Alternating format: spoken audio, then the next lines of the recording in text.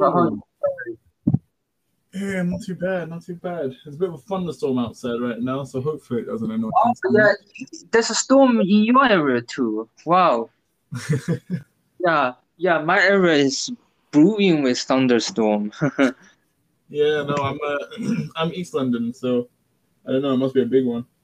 East London. Oh, you live in East London. Oh, Yeah, dude. cool. How you Uh, been? I'm doing well. Yeah. Uh, I'm being good actually. Thank you for asking. Nice, So, man. so today there will be a bit small changes. So we won't be too precise. We can just talk about games as a service. We really unsure about what whales or hardcore gamers think. Like we can't represent them, basically. Okay. All right. Yeah. When I say games as a service, I'm talking about specific games that say are currently in development, but they claim to be full releases. I So yeah, I hope it clarifies it for you. Mm, yeah, okay. I hear that. That Um, yeah. okay, cool. Let me know when we're ready and I'll see how it goes. Okay. So we're going to be live in um, let's say 1 minute. So we have 1 minute to prepare. Sure thing. Yeah. So do you have any questions you want to ask? Um, I don't really have a plan. I'm just gonna don't really have a plan. So I'm just gonna probably wing it. But I will stick to the topic. Obviously, I've played a lot of games, so I will try my best with it. Okay. Um, is there anything in particular you want me to brush on, other than like free to play games and stuff like that? Yeah, in the topic, I think a specific games as a service. Oh, Adrian there. Adrian there. What's up? Hey, How, what's up, dude? how are you? I'm doing well. How are you guys? That's great. I'm doing well as well. Yeah, I'm not Yeah. too bad. Nice to see you, man. Nice to see you too. Been a while. I know, right? We've all been busy. Yeah. Actually, I've been working like non-stop. I work night shifts normally, so Oh, I see. yeah, 12-hour night shifts like all over London. They send me 4 hour night shifts. Damn. 12 hour. Oh, 12 hour. Damn. 12 hours. Yeah. It's probably raining outside as well. Yeah, outside is thunderous in my area. Sorry Yeah, about that. it's fun in my area as well. I don't know if you can hear it, but Hey, London. there's that other last week or 2 weeks ago. Yeah. My area was flooded. Yeah, Oh, I heard that. Literally, I was Even my trying to home get was to flooded work. as well. I was Even trying to my go home to was flooded Croydon. as well. I was trying to go to Croydon from the other side of London, and literally, as soon as I get to the train station, everything is not working. Every single line is down. I'm like, what the hell's going on? I look at the news at night. Every single thing is like flooded. Like the whole road, all the cars are floating down the road. It's crazy. Oh yeah. Even our homes, not just our home, but all our neighbors in my area, their homes are flooded. Their homes were flooded. Wow. Yeah. Wasn't a I'm lucky. pleasant experience I at live all. on a hill, so I should be fine. It wasn't a pleasant moment at all, but Yeah. whatever happens, happens. yeah, and technically speaking, the council should be doing compensations because normally you pay taxes. This they should do like better water filtering systems for the rain and or thunder. Um, but they didn't. They didn't bother do any of that. So I think it's their fault. Honestly speaking, I heard like I don't want to go off topic, but it's interesting to talk about flooding because there was a report. Sorry, I think there was a WikiLeaks report about how the Tory government under Tony, sorry, not Tony Blair, wrong. Tony Blair. We need to learn more about Tony Blair, guys. Tony Blair. David Cameron was funneling money into its defense rather than using the funds domestic funds to actually paying councils to have this floodgates. In certain areas like Northumberland, they have special flood barrier. Oh yeah. Yeah. Yeah, they added those of River Thames, I believe. River Thames, yeah, Royal River Thames. Yeah. They didn't do any maintenance to it because they couldn't. They were cutting funds to the councils, local councils, and they couldn't put out manpower to maintain those floodgates. Now, I think it was back in 2017. It was disastrous. We had rain for an entire week, and the whole, I think, Northumberland area was flooded, and it was said in the government report later on that was classified government report, which is leaked, right? It said that it could have been prevented if the tourists didn't do major cuts. Yeah, that's actually true though. Yep, sounds about right. Yeah. And it's quite funny because now we're seeing something like with the the COVID, since those COVID contract for PPE, and I mean Boris and Hancock, they both just got sent those contracts to the friends, to the Eton friends. I mean the Eton mess. Sorry, I just quoted the words. Yeah, it's pretty crazy. Yeah, Very, crazy. Very. All right then. Where's somebody else? What? How many joined? There's supposed to be one more guy. The other guy is supposed to be a game designer, but he hasn't joined. What's the name? Ahmed.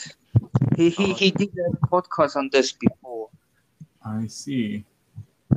So I need to see if he's willing to come. He says he's been running late again. Unfortunate. Unfortunately, yeah. Yeah. So if he can't come in 1 minute, Yeah, we can start, and then he can just maybe come in when he's available, maybe. when he's available. Don't you want to invite the entire Game Society into the broadcast? See who's available.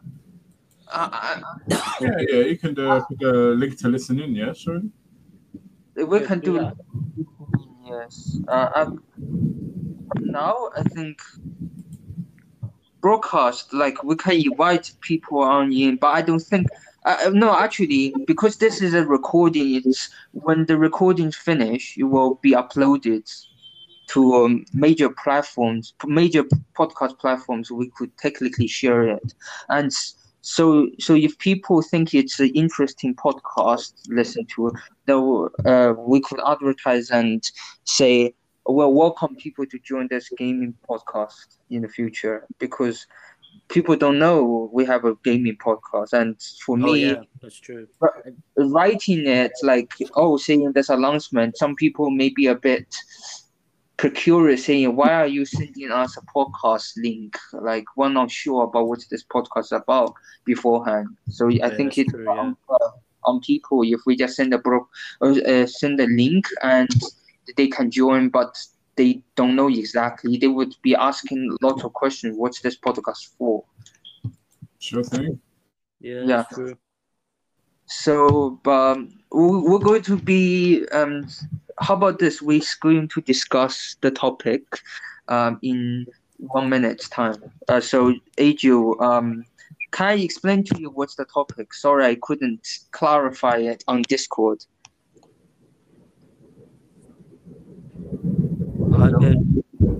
Go ahead. Yes. So the topic is about games as a service model and how do gamers perceive it, and just opinions. We discuss what current games that are considered, what are not games as service, and within paid model or free to play model. Okay, yeah. That sounds very interesting for me. 9, 8, 7, 6, 5, 4, 3, 2, 1. All right.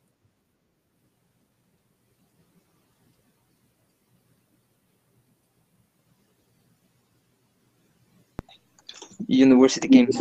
Yes. Please say hello to the audience, Tarek and Ajo. Hello, nice to Hello. meet you. Hello, all. Thank you for tuning in. This is Tarek here. The other voice is Angel. Yep. Thank you, guys. So now we're going to be outlining what the topic at hand is. So we're going to be discussing a general free discussion about.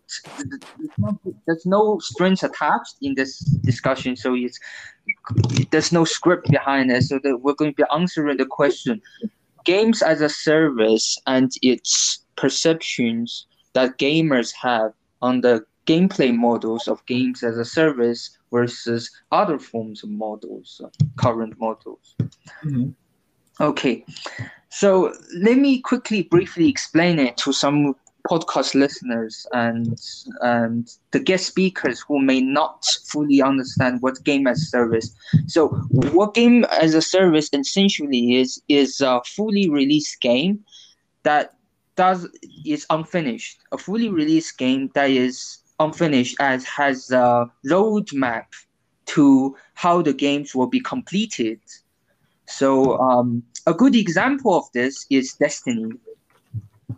Bungie's Destiny 2 and 1, both. So what exactly is you meant by games as a service model? Well, according to the games publishers, they outline games as service are a product service that is always online and features the usual microtransactions, cosmetics, and extra maps, extra services that depends on players' choices of purchase within the game.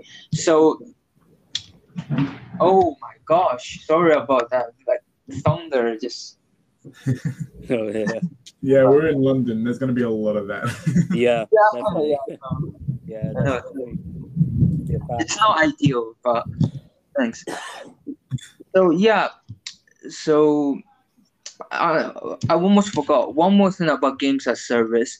A games as a service model doesn't strictly stand to free-to-play games. So free-to-play games, there are free-to-play games that doesn't have games as a service model. For example, games like Among Us, you heard of Among Us, games like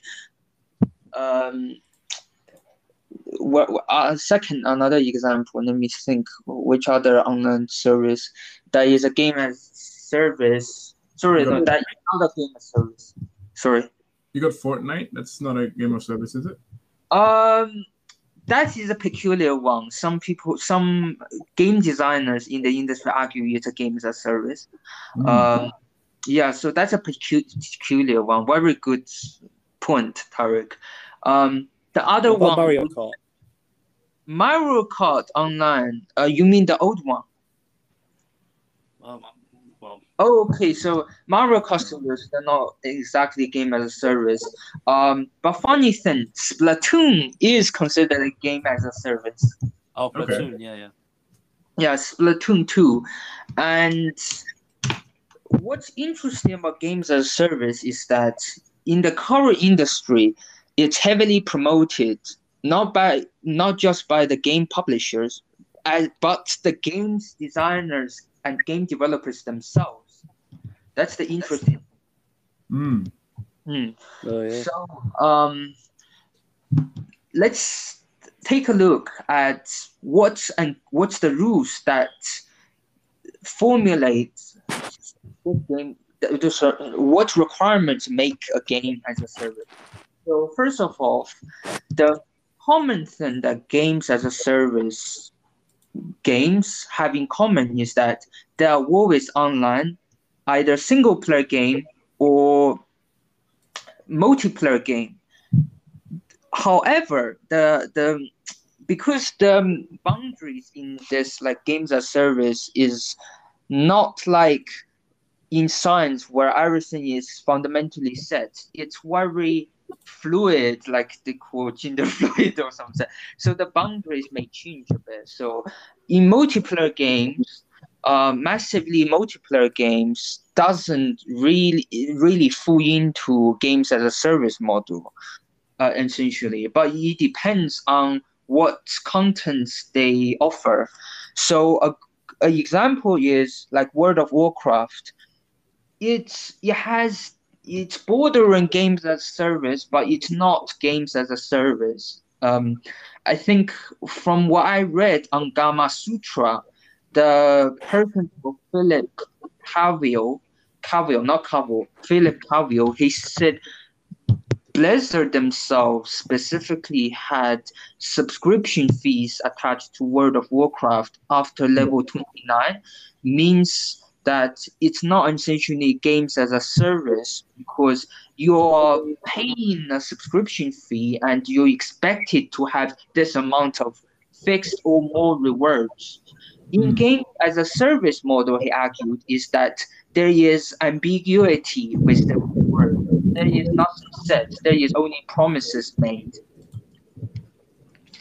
Okay, I hope this clarifies it.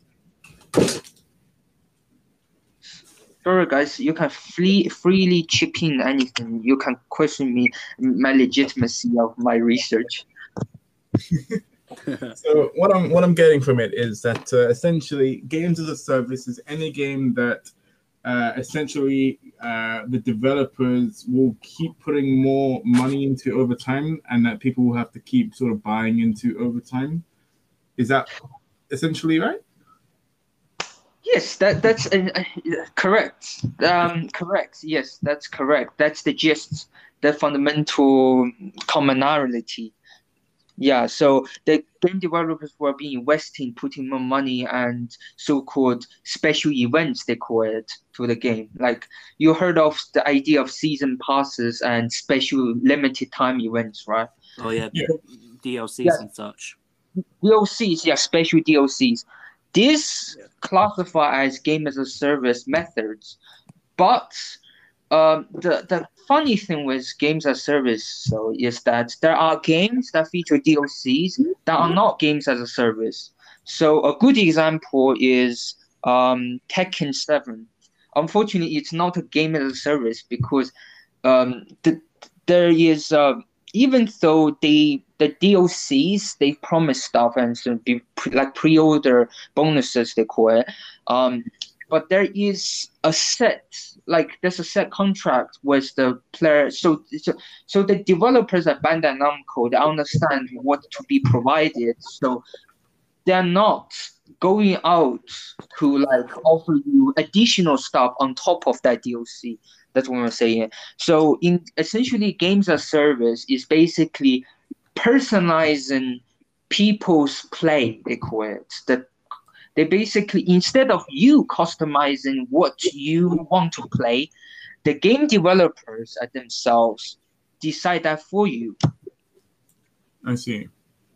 So and like I've spoken to some so-called gamer advocates and some people who were veterans from the industry who disliked this. So I spoke to Jim Sterling's friend who is called Frank Mills. Yeah, but they broke off because the Frank Mills is a part of Escapist magazine. So he offered me what he thinks about games as a service. He said to me, essentially games as a service is not a product. They're not selling your product. They're selling you a service, as in a long-term service or a short-term service, and essentially you don't own the product. What's shocking to him, he's told me you don't own the product that you're buying or paying. Right. What do you think? What do you think of her idea? You invest time in a game and you let's just say don't own the product.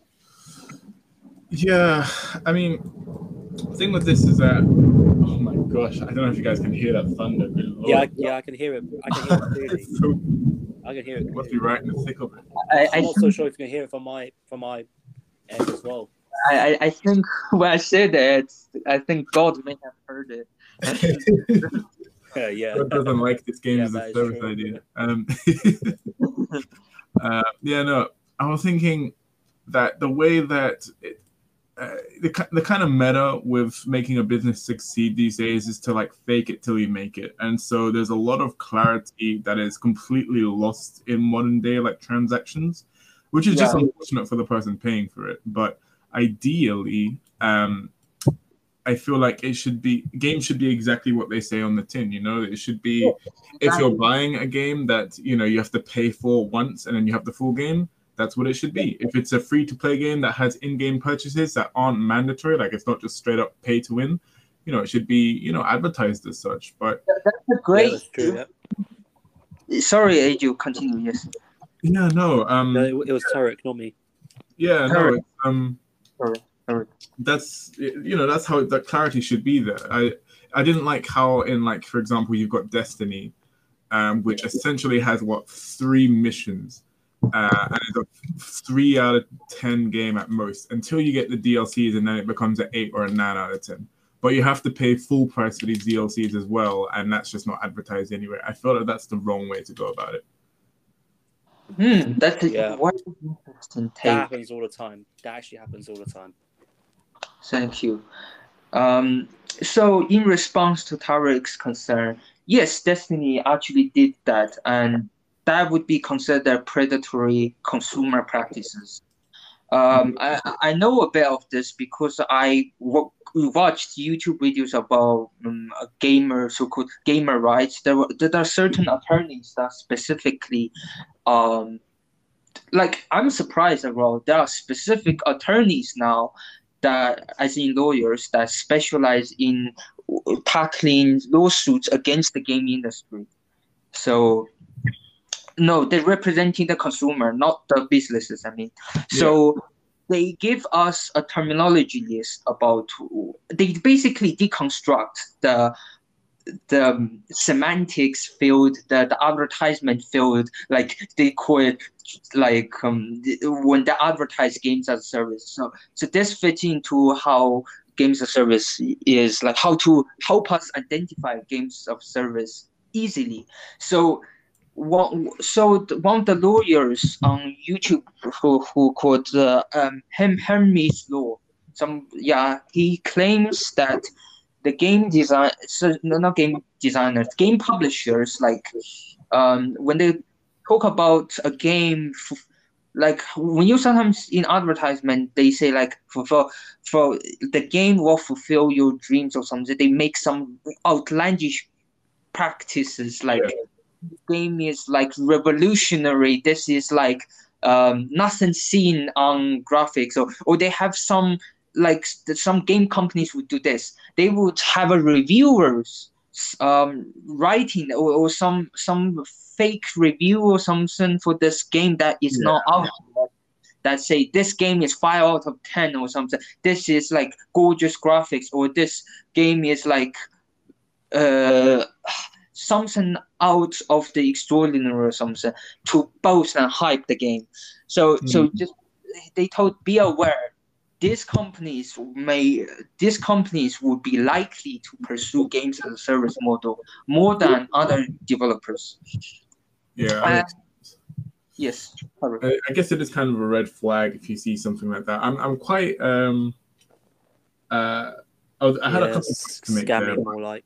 Yeah, I had a couple points to make, but now I'm just thinking that it's quite funny that The Last of Us 2 got so many awards despite many people not actually liking the game that much. That's probably one of the only examples where I've seen as a game as a service, or a game that hasn't been a game as a service be treated like that. A lot of them do follow that model that you talked about, but that one seems to be an outlier. But I was going to say that I feel like it's more okay for smaller businesses to do it because, it's kind of common sense that the kebab shop next to your house isn't the best kebab shop in the whole UK, like they say on the sign. Like, of course it's not. No. But if it's like a very big, well-known thing, and they have ridiculous claims, it makes it a lot more difficult to discern. They just want to market their products in such a way to make it more like, okay, say for appeal. example, like they want to use the skills of persuading people, like like something like, okay, let's say for example something like like deceiving, Yeah, like deception, things if like you that. play this game, you'll get a girlfriend, and she will be rich. Yeah, Stuff that's like that. also one of the well things they will say. Yeah, get this game and you get this and that and that and that and all kinds of bullshit. Yeah, they do it in a way just to like all because of one thing, money, because they just want money from people, and that's why they market in a way to like deceiving people to like buying their product, especially by using false advertisement of the product. Yeah, I agree. But Yeah. a quick objection. So, the game companies themselves, plus the game developers, say it's not false advertisement because they're not directly promoting you to buy. Like, say, I will solve your problem. So currently, the laws are saying these are not false promotions because they're not saying you go outside and buy or implying go outside and buy. But what about the times that okay, when the game companies advertise the game that they just recently made or released is on stuff like TV, on posters or whatever, and they're showing you some sort of graphics and some sort of gameplay or video of, especially of the graphics of the game. But once you buy the game, that you in fact notice that the graphics isn't pretty much similar to what you saw when it's advertised. Yeah. Yes. The funny thing, there's issues like that as well. I personally consider, I agree with you, AJ. I consider it's false advertisement or basically scam tactic. Yeah, But scam tactics. Yeah. but the law, unfortunately, the justice system, unfortunately, cannot keep up with the tricks that game companies do, and let me tell you something. Mobile game companies does even more of this shady things to just get people to play or download or buying up purchases. Oh for yeah, this. exactly. And it's Especially- fun. Yes, Sorry. continue. AJ. Sorry to interrupt. No, I was the one interrupting. Sorry, I was about to say. Well, I was gonna say that based on what you were saying, this is what I just remembered. So yeah, there were some mobile app games that I played. It's like a while ago, and then I uninstalled them because there are times I install and then I uninstall the games once I had enough of them, and when they advertised that same mobile game that you played before, but they advertised it in such a way that none of this thing that they showed actually exists in that game. Yeah. So yeah, and that actually raised that literally is a red flag. I could say that's in fact one of the examples of the scam tactics that they use to get people to like install the games and such. And this is exactly what we need to consider. That does happen quite a lot, and I do think I need to look into a little bit more how often these game companies get fined. Because I remember once or twice there were actually some presentations at like E3, I believe, where a game was promoted using beta footage of another game, and then on release it was a complete like it was a completely different game for one, but also it was very loot box based. It was very pay to win, but in a way that it was mostly just, it was literally just taking your money. There wasn't even really much of a game behind it. It was just, give us money. The game that they showed was completely different. And I think the company went out of business very, very quickly afterwards. I wonder how often that does happen, because, and I know for a fact that the landscape in the legal place is getting better, but it's still very primitive. Like, the people at the top looking at these court cases are in their 90s, 70s to 90s, Well, I'm gonna and be most honest with of them you. have It trouble. always happens. Yeah, most of It's like them this are forever. thinking, "Oh, these are for kids. Why should we care?" Or if not, then they're thinking how to even turn on their PC at this point, let alone bloody, solving issues around them. So, yeah, it's something it's coming more and more to light how much of a problem that these schemes are kind of only seem to exist to take money from consumers and people that want to play an honest game. Yep. Yeah, That's absolutely. a great reply to Aegil's question, Tarek. Well done. That's a great summary. I mean, yeah. So I totally agree with your guys' stance and suspiciousness of this game as a service tactics. But going back to our points, right? So some of these scummy tactics, they, of course, in the law, I agree. The law still being controlled by a lot of boomers, boomer ages people, who unfortunately, and let me tell you, a lot of them can't even type. I bet they don't even touch digital stuff. Yeah. Yeah, so that's a worrying prospect. You have outdated law people who not updating the law at all, and who is letting it go away. Interesting thing, it's not just in law, but in the regulation board for games as well. Let's talk about the most scummiest thing that PEGI system has done. So PEGI system, what I have done is like recently, Britain wanted to appease to Japanese government a lot. So in order to do this, they decided to do this in last year. So in November, they just, because apparently Britain was having negotiations with Japan, right? So makes it sound better for the businesses, like tech businesses. They decided to help, because like normally mobile games are never quantified, like officially given age rating or parental guideline in the UK when it comes to mobile games, right?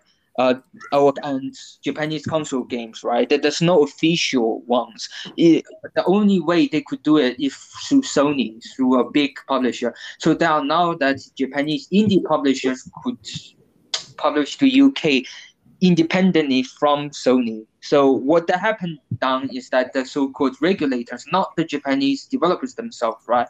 The Japanese developers, indie developers themselves, they know their English and localization is going to be crap, right? So the PEGI regulators, for some reason, when they were reviewing the games, like there's a game, like the two examples. Hello? Hello? Yeah. Did you disconnect? I think Aegil may have disconnected. I could hear everything though. All right, I see. Okay, so no worries. Are you okay now? Everyone's okay, Aegil. Aegil? I guess his Wi-Fi will fix up. Oh, I see. Never mind. So back to What's the going on with this thing? I can't hear anyone. There he is. Hello, can you hear us? Hello. Hello. Hello.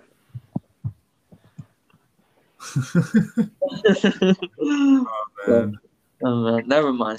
It's probably is due to the storm, because like the amount of times this happens with like transport as well, due to like Wi-Fi and stuff happening. So as soon as the storm lets up, we'll probably have less of these. But while we do, I guess we'll just carry on, right? Yes, carry on. Yeah. Okay, so we're saying, so some of the Japanese indie studios, like there's A2 and like Idol Studios, they both presented the game. They're basically the same game, but PEGI system gave them one of them an age rating 16 and another age rating 12. And let me tell you the spurious reasons they gave. Why the other game has an age rating of 12 and the other one has age rating of 16. So they both are game. Have you heard of the game Onichambara? The fan service game. It's independently published. So when you got a release in Britain, right, it has like so shady graphics, right? So there's two versions actually, but both. The funny thing with Only the game is that the game is not totally full. There's another game. Those two companies used to make a game on the Xbox 360 back in 2006. So, but their studio split. So now, but both companies own the same IP, right? So there's one game that is on mobile and console. Oh, sorry, not console. One on mobile and other ones on PC and on Steam. So the mobile one got an age rating of 12. It's called Only Chambara Z and the idol. Only Chambara Idol Z, and the PC version is called Only Chambara Revive or something. So, the PC and the sorry about Adriel, can you hear us? Yeah, I can hear you now. Well, I just rejoined. I don't know what just happened. I don't know. I'm sorry about that. The connection is being wonky because of the thunderous storm from Juice. Oh man, I'm sorry, dude. I'll try again next time. Never mind. Yeah, my iPad charger just broke into pieces, so I need to buy a new one. Oh, good luck with finding a new one. Oh wait, what happened there? Holy crap! What happened? One does not simply. Okay, no, everyone does break an iPad. But how did this happen? Did you like drop it from like a very, very short height? No, I didn't drop it. I didn't drop anything. Like it literally just snapped. I don't know why. Oh man. Dang. Fair enough. Angel cutting his iPad in half like a sandwich. I guess it'd be like that sometimes. Nah. All right. But yeah. Soon I'll buy more replacement. Okay, cool. I'll buy a new wire for the iPad charger. Fair enough. Cool. Hey, Adriel, let me help you recap about what you missed so far. So what I was saying, I was talking about the PEGI system, how the disingenuous, the parental guidance rating system Britain has. So what happened essentially is back in 2020. So I don't remember exactly the day of the date, but I remember it's in November when there's two games by the same two studios who used to own the same IP, but they split up because of disagreement, etc. They own the same IP, but they publish it on different platforms and different games with certain different content. So basically what happened is the PEGI systems reviewer, I think Robert Malone, I think. He did reviews of the same two games, and they were looking at the same criteria. Like both, PEGI claims that there's no biases in the age rating for the game. So essentially, one of the studios, Idol Star Studios, published the mobile version of the game, and the other original studio, I think Z Nation Studio, I can't remember the exact studio, but they published Only Chambara, which is a fan service zombie girl hack and slash game, and it was on Steam. It was published on Steam, and the interesting thing about the game is that the Steam version, the Steam and the console version, they both were given the age rating of 16 plus, while the mobile game version was given 12 plus, or in America, PEGI 13 above, like etc. Teenagers rating. So why is there this dissonance between these reviews with different outcomes? So I look at what Robert's reasoning gave. They claim that in Only Chambara that there are so many bloods and spurious blood in it. That's why, because there is strong gore and there is strong sense of like bodily fluid contact on screen, that it may be disturbing for children. But the game wasn't designed for children. Like, for example, if the game is 12 plus, it's not designed for children, right? Children is 7 plus. So, but for the mobile version, right, they give that company 12 plus. And the reason is they claim that this is a similar game. This is the similar game that ported from Japan with same amount poor localization. Actually, he claimed that the mobile version had better localization for the text than the Steam version and the console combined. Okay, so understandable. But the one reason they say, even though the mobile version downsized, so the fit for a mobile screen, they removed more of the blood splatter. And he claimed that red can frighten people. So So, Very red, dude. Oh no. no, That's so the reason I don't play Pokemon that anymore. Oh no. if a person got hit and they fall to the ground and they disappear, they vanish. It should be because the mobile version, it has the VFX where when the zombie get locked off, they disintegrate into the ground, right? They become acid, disintegrate. In the PC version, because they have more power, right? PC and console have much more power than mobile phone, right? So they have more blood splatter and body decapitation. He claimed that body decapitation just instantly makes this game 16 plus. Yet in the mobile game, there's an option for you to have decapitation. It's just that in the Western version, it's in the settings, and the settings, some of them are not localized. He didn't even mention that some of them wasn't even localized in the mobile version. Some of them still work in progress. Like for some reason, how this ties in the game as a service, because I noticed the so-called Zombie Girl game is free to play as opposed to the Steam version, and it's based on the idea that you can download now and there will be content added on later shortly. So it technically, the mobile game of the Orange Chambara does fall into game as a service model, but justly. The Steam version are paid. Steam and the Steam version and the console version, the Xbox console, PS4 versions are all paid. They cost like £40, or in American dollars, $50 and more. The PC version was given 16 plus, but the mobile version, which is exactly the same game, mind you, but with downgraded graphics and visual effects, is given 12 plus.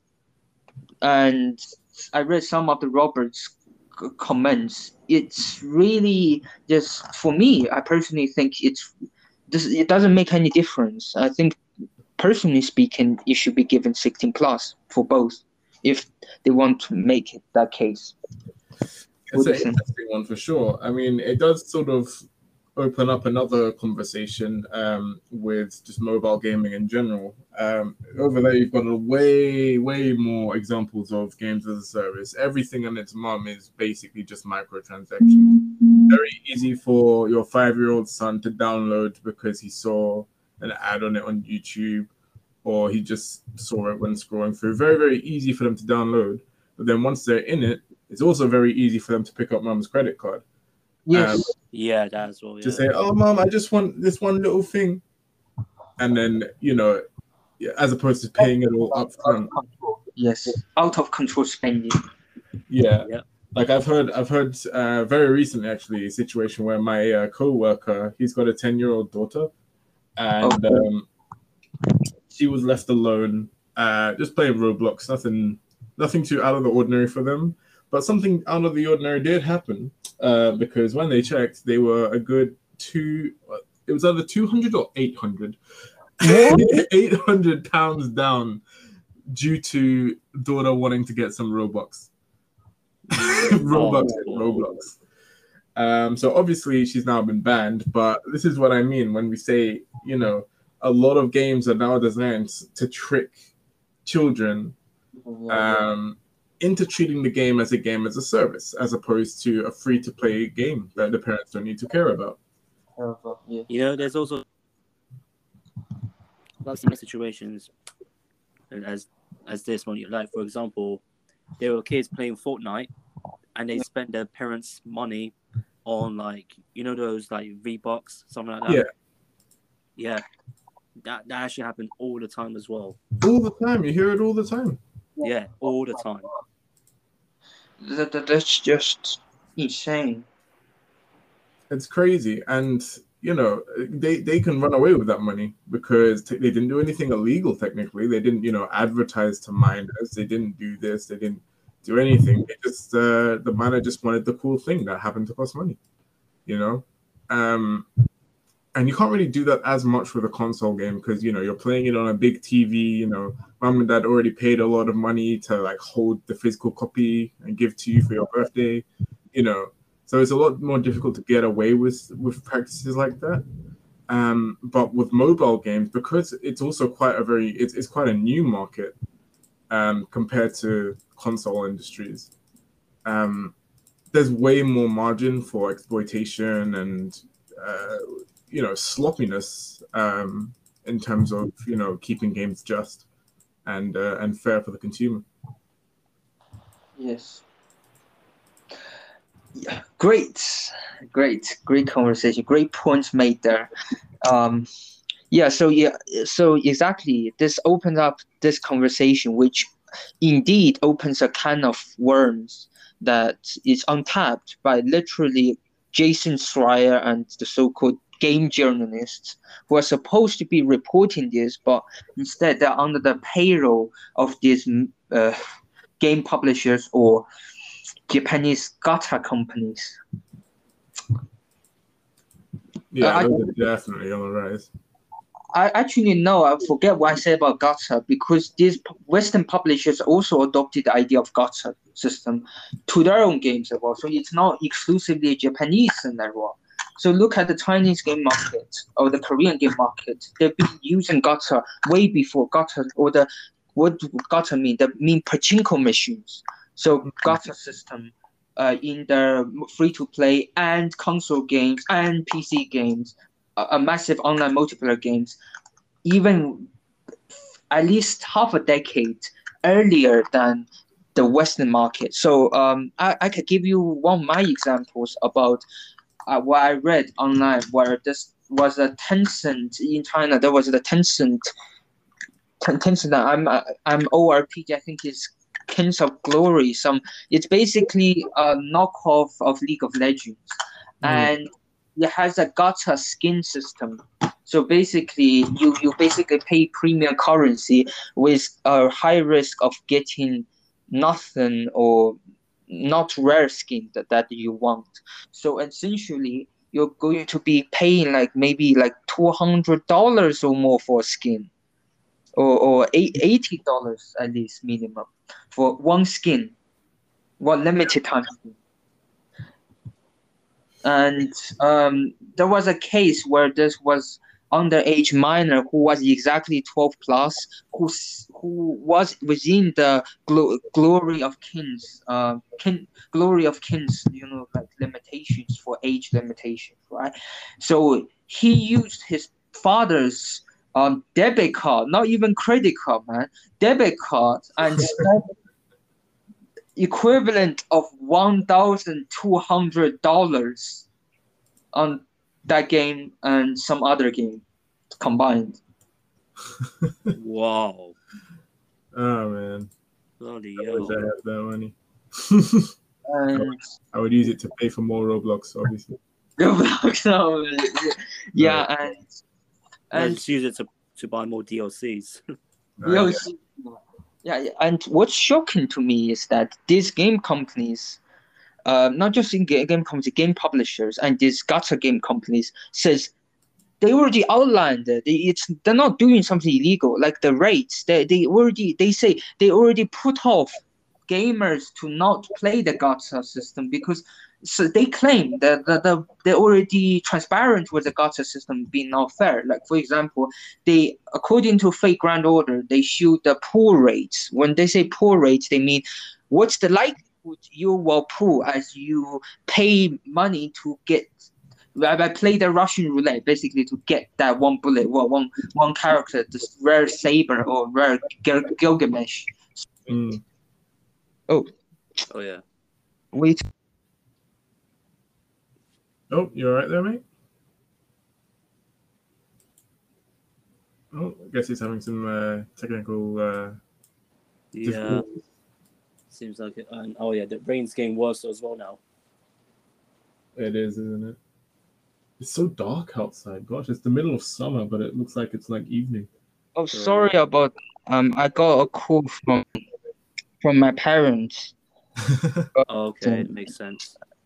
No. I should have said this earlier. I got a call from my mom. Like she lives. She's on business trip, right? She's so And humble. the area she was in, she lived in like she rented a small she's at her friend's place, and they have this like, it's, you know where Denver is, not Denver, sorry, Cornwall. Why did I call Denver? Oh, Cornwall. Cornwall. You know where Cornwall is. So there was Yeah, a we know villa there. Cornwall. She was renting out there, right? And she just called me saying that the area in Cornwall is like the rain is so bad. She literally said there was hailstorm. Okay. Hailstorm. Love hailstorms. Sorry, Yeah. can you hear me? Love me a hailstorm. In fact, I wouldn't I be can't hear surprised. Yeah, you. I actually hope that the flood, What's going on? doesn't happen again. I actually hope the flood doesn't happen again, like a couple of weeks ago. Yeah. Can you hear me? No. Yeah, we can hear you. We've been able to hear you. Yeah, we can hear you. Yeah. Yeah, sorry about that. I'm just on Google like looking for shops that give good give good price for the new iPads. yeah, okay. Yeah, I just need to I'm just on the internet about looking at iPad cables because I want to buy a new one after they just snapped. Okay. Have you used Amazon Prime? I think they maybe have better pricing there. Let's see, Amazon. Oh gosh, yeah. There's I don't lots know of why flooding it's so going on now expensive. Like, what the in heck? London. I heard there's a lot of Wi-Fi that's gone out in London. Yeah, it's a Charging. huge storm. And assuming like power lines and things might be affected. Oh gosh, that's so bad news. Yeah, and also another thing. Interestingly, thank you, Tariq, for giving me another thing about games as service. Another thing is games as service can never be a physical product. Hmm.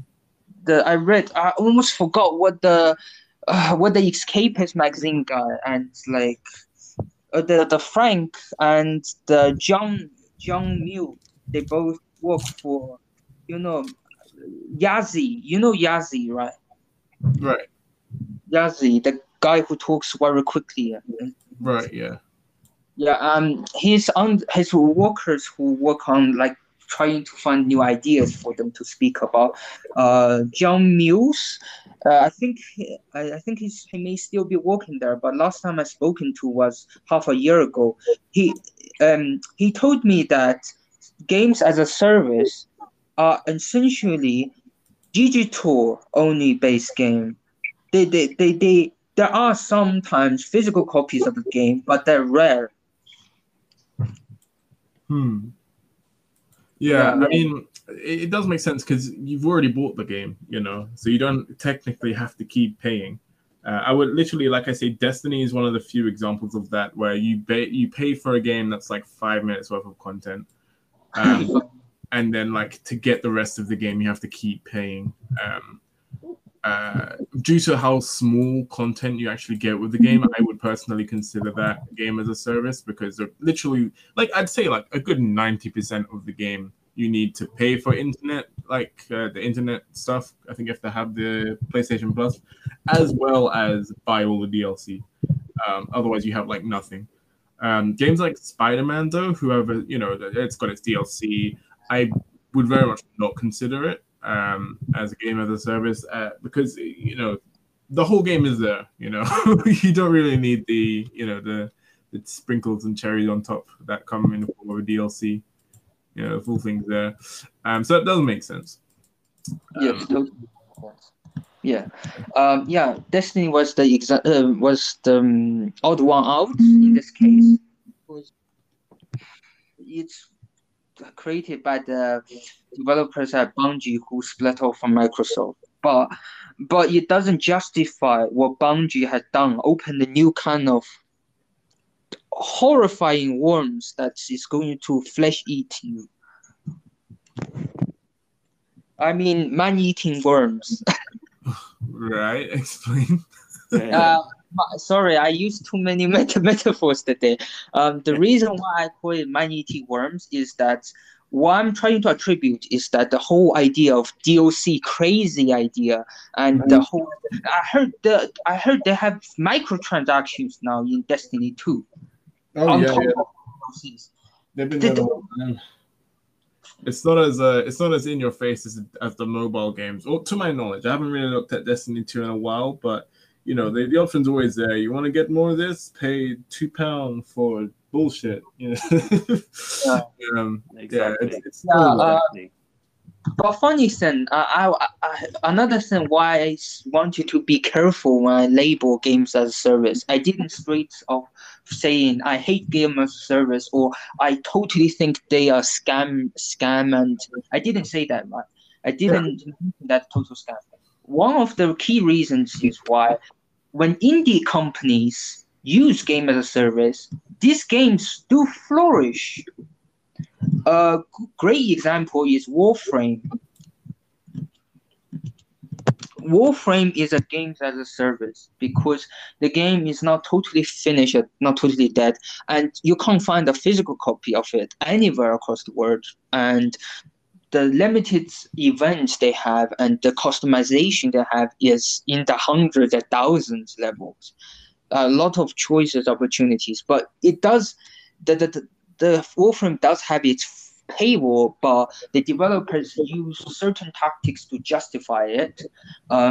That's elicit another discussion later on. But my core of my argument is that when games as a service are in the right person's hand, in the person who knows how to control this wild beast that is games as a service, those games come out as an angel compared to other games like Destiny or games like Fate Grand Order and Fire Emblem Three Houses. Yeah, I agree. Honestly, I stay quite a while away from games like that just because of the type of games that I play. You know, I always prefer, you know, games that are always there. I like, yeah, like in most games from Supergiant, for example, where, you know, you just buy a game, you play a game, it's a good game, and you have a good time.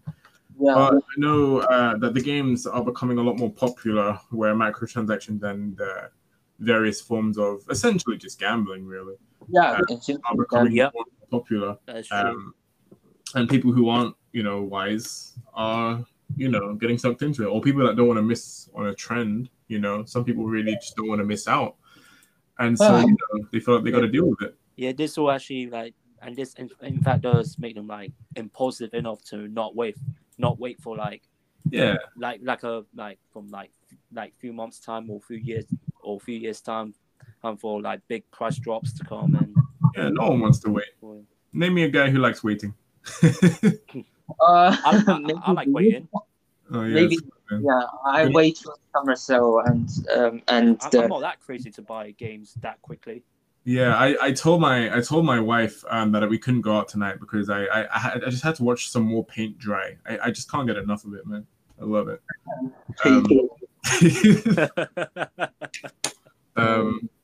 But yeah, anyway. I'm glad to hear that, Tarek. So you're a great husband because I know some friend who has a wife, right? I normally don't make friends with people that is very young. I don't make friends with people who are younger than me. Like most of my friends are like quite older than me, like older than me by 2 years. Like there's only a few that are like 2 years younger than me, but like the Yeah. other one who's quite older than me, he lives in America, right? We used to be not in good terms, but we are on good terms now. But he told me he has addiction to the game, to certain Japanese titty games, like Oh, Hyper wow. yeah, and waifu games. Like he said he did. The reason we made friends because he loved Liar and um he loved shitpost, Hell yeah. and I enjoyed shitposting too back then when I was very edgy. But but unfortunately because it's American, he doesn't understand British shitpost, so it came out as offensive to him. Oh, lol. Yeah, You're posting too hard. He's offended. yeah. He literally said your shitpost sometimes what you say you're using vocabulary to describe things that are too big for my brain. For my brain. You know, in gamer terms, I think he just needs to get good. Not gonna lie. Play some Dark Souls, read a dictionary, get good, scrub. No, Oh, Dark Souls, yeah. Yeah. Yeah, I love the original Dark Souls, but I played Dark Souls 2, I got totally confused. apparently that's the worst one. Not gonna lie, I I'm haven't played quite new to the Dark Souls series.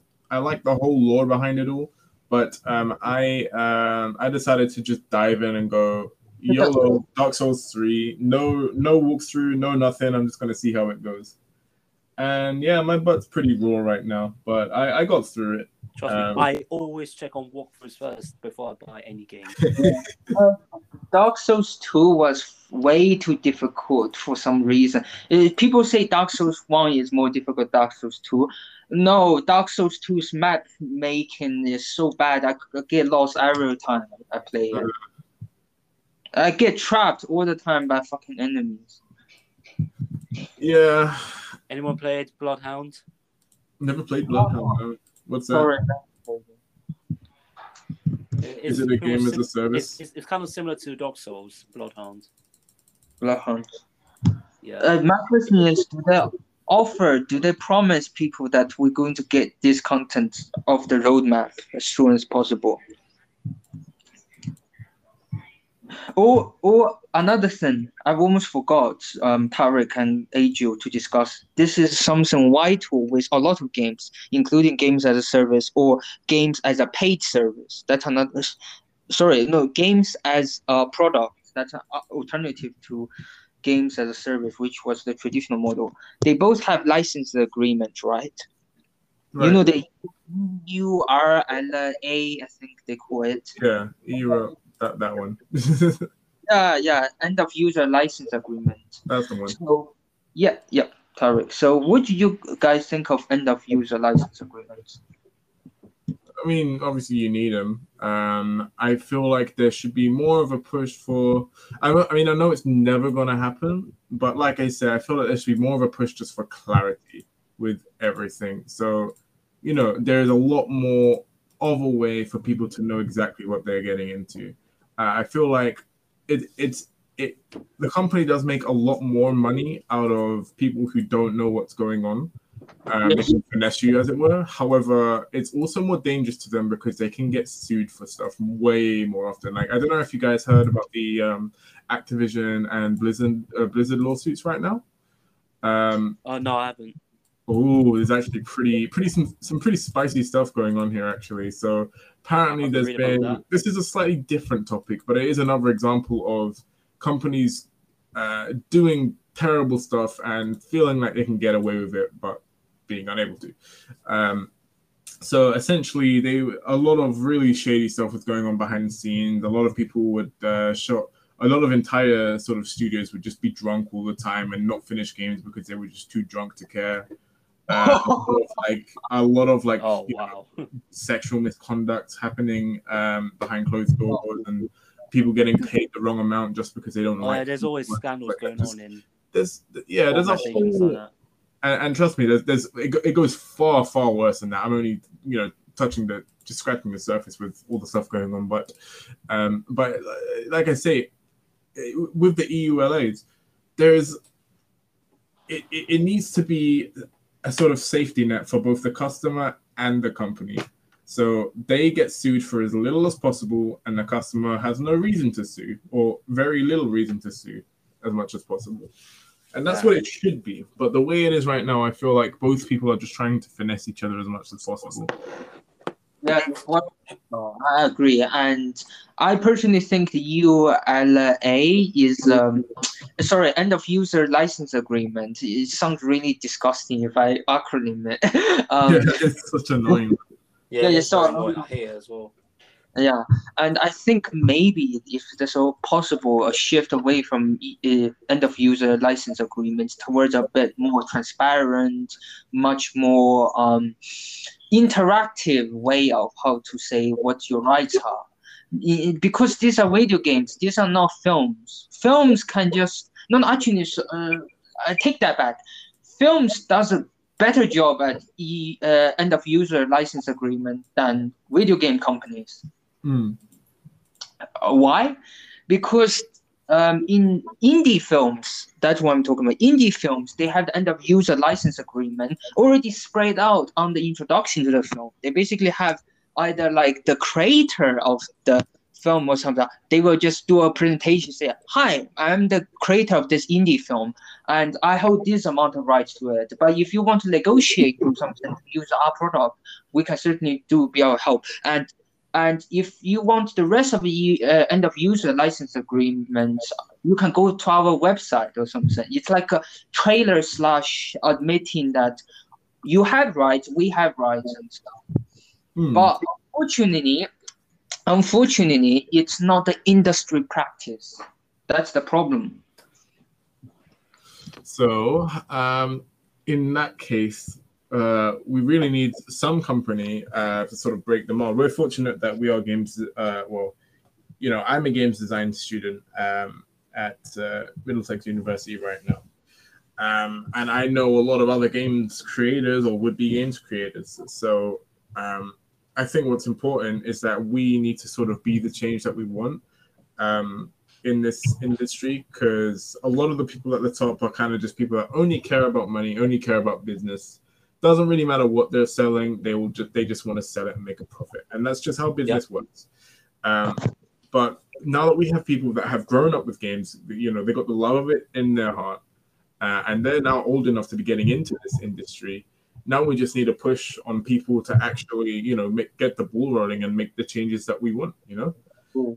And I was thinking I think in order to support this movement, I was thinking maybe if there's going to be promote the idea of having a game designers union or union for game designers, or just creative workers working, but not exactly game designers. So I think it's better if not just game designers, but I think game designers themselves should, and it's not a criticism. I think designers currently are way too far with what they want to accomplish. There's no unified goal, and that's how the game publishers exploit game designers for profit, and that is also one of the reasons why. Have you heard of the term games academics? Games academics? No, I've not. Yeah, so game academics are essentially researchers into games design. Unfortunately, they're not the researchers, right? But they can only do so far to address certain issues. Unfortunately, what we have, in the games industry and now, the games industry shouldn't be doing this. The games industry is investing into game academics to do certain research that benefits the industry themselves, the status quo, as opposed to actually trying to innovate. Have you heard of the term immediate stagnation? Immediate what? Immediate stagnation. Oh, Stagn- So immediate stagnation is what happened to Atari when instead of actually innovating, they put out fluff Right. and garbage shovelware Sorry, games. I'll be right back. I'm going to rejoin the thing. No worries, Adrian. Oh, sorry about that. One of our participants just left. Oh, Hello, I'm can you hear me? Oh, Yes. hello. That's a new voice. Oh yeah, well, I'm using my laptop because I'm actually 5% because my iPad is like 5% away of dying. Oh, I see. Oh, okay, you changed. Yeah. Okay. And No worries. I can't charge my iPad at the moment because you know what happened to my wire. Yeah. Yeah, it snapped. Sorry for you for that. Yeah. So, what do you think, Adrian? Sorry. I think I asked a question. No. Sorry, my mistake. Back to what I was saying. Immediate stagnation. Do you have any questions about that? More questions. Thank you. Then, okay, would you like, okay, for the audience listening to us, like, would you like elaborate on Yes. that kind of? Okay, sure. I'll say immediate stagnation is talking about phenomena within the gaming industry which happens that no other industry happens for some reason occurs in the industry. If you guys remember the video game collapse back in 1984, like Atari, Okay. immediate stagnation when a product stagnates in quality. It often happens because of shovelware or copy-paste games, or games that have a different flavor to it, but ultimately is the same. And that caused all what caused it was because of of games adapted. I mean, film adapted into video games like the ET game, which caused the immediate stagnation that happened suddenly. And when a product line that is stagnating, that means the demand for it has ceased for the entire year or ceased to an extent. That makes sense. So we're talking about ET. When ET was so bad and everyone just kind of stopped caring about the whole video game industry. Yeah, so Yeah. bad. Oh Yeah. And the industry couldn't sustain itself, and it had to be the Atari fell from grace, and a lot of companies went bankrupt. And it was a point that the Japanese game designers and the companies had to invest money into America and Britain in order to pick up the games industry, get back again, get people's interest back again with Mario. What I'm seeing now is that because of games that is getting ported over to consoles and PCs, I think not immediately, unlike before, unlike in the past when there wasn't any filters to support stagnating companies or studios. Unfortunately, because of the pandemic, these filters, I think, has been turned off. Actually, even though the game journalists like Jason Schreier, they claim to that no, the games industry are in full confidence right now. I doubt it because I doubt the games industry, in terms of not people get too honest about profits. They don't understand is that excess profit would disappear if everyone just stops doing it. People forget it. I think people in general have a really weak understanding of how economics function, and I think games as a service model may actually cripple and usher in another immediate stagnation of the industry, which could cause a further collapse of the industry as we know, if this continues, games as a service. Because my argument here is, if most games, because most games there are still indie developers that are making surprise games, but the industry is moving toward free-to-play models and fundamentally games as a service model. And so because our economy rely on short-term profits, it's so people don't understand our companies are so volatile. If they can't make ends meet with the events, how much they invested back, short-term turnovers have to be back in the company's account before the end of every year, like in November. In either November or in December, the profits they need to get back. The profits over time they can have a stream flow of profits going on. Big companies they consider themselves too big to fail, but they themselves can fail without proper mitigations of these problems that they have created themselves. AAA games industry have created their own doom right now. What I mean by this, creating their own doom, is they have inadvertently created scenario where it's more favorable to recycle old game models, recycle old games, and sell it to the public as a brand new game when it's not. It's so profitable.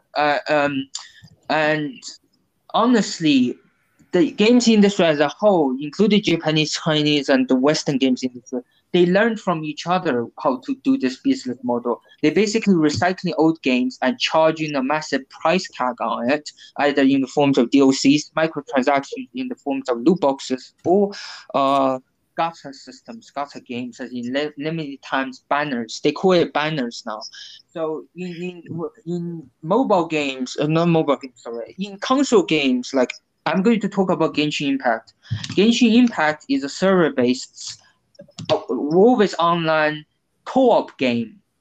People say it's a multiplayer game. It's not. It's a co-op game. It's a co-op game because your players cannot versus each other. The reason why I call it co-op and not purely online is because it doesn't satisfy one of the core criteria of multiplayer games. You can disagree with me, but Genshin Impact. Personally, I feel like see, there's a whole lot of things here that are really kind of just annoying to the average person who just wants to have a good time. Yes. But I feel like if we're gonna go and change things like these, if we're gonna try and push for these things, for these companies to get the idea that this is not what we want, this is not what we are buying into, as people that want to just have a good time as everyone else, then we've got to look at examples that do something different and still get great success. So I'm thinking there's games like Genshin Impact that are really just kind of just cashing in on, wow, you like anime titty, you like gambling but not really gambling. Here's game, look, anime titty but not really gambling. You can list 1,000 different games that are doing the exact same thing right now. But there are also, like I say, other games that aren't doing these things, and people don't really know why they go so well, but they do. We've got Undertale is a big example.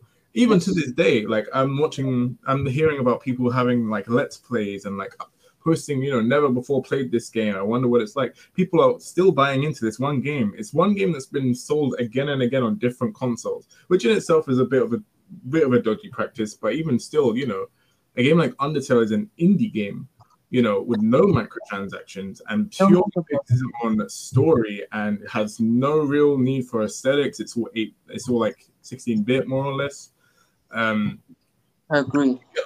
You get lots of examples of games like these all over. Even things like tabletop games. I'm seeing a rise in tabletop games now that maybe due to Corona being more, Corona sort of pushing people together a little bit more potentially, or wanting to be together more.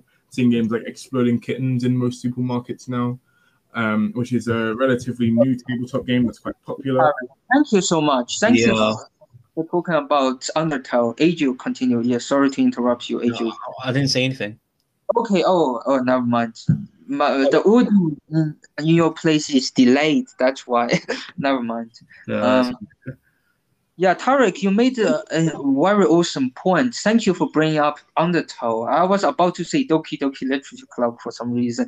That's a good idea. Yeah, that's a great point, Roy. It's funny thing, Doki Doki Literature Club. What does Undertale both have in similar, other than the anime aesthetics? They both are based on indie games, right? But they both deconstruct the genres very well. They both deconstruct, like Undertale deconstructed the whole idea of like the omniscient and the omnipresent main character. To be honest, the character Undertale is more of like she's not exactly, she's gifted, but she's not, you know, what classify a normal hero in a RPG. Like she's not Link, she's not Zelda, she's not Princess Peach. Yeah. She's just a person trying to find out what is going on. And in Doki Doki Literature Club, it's the same thing, but it's a different thing now.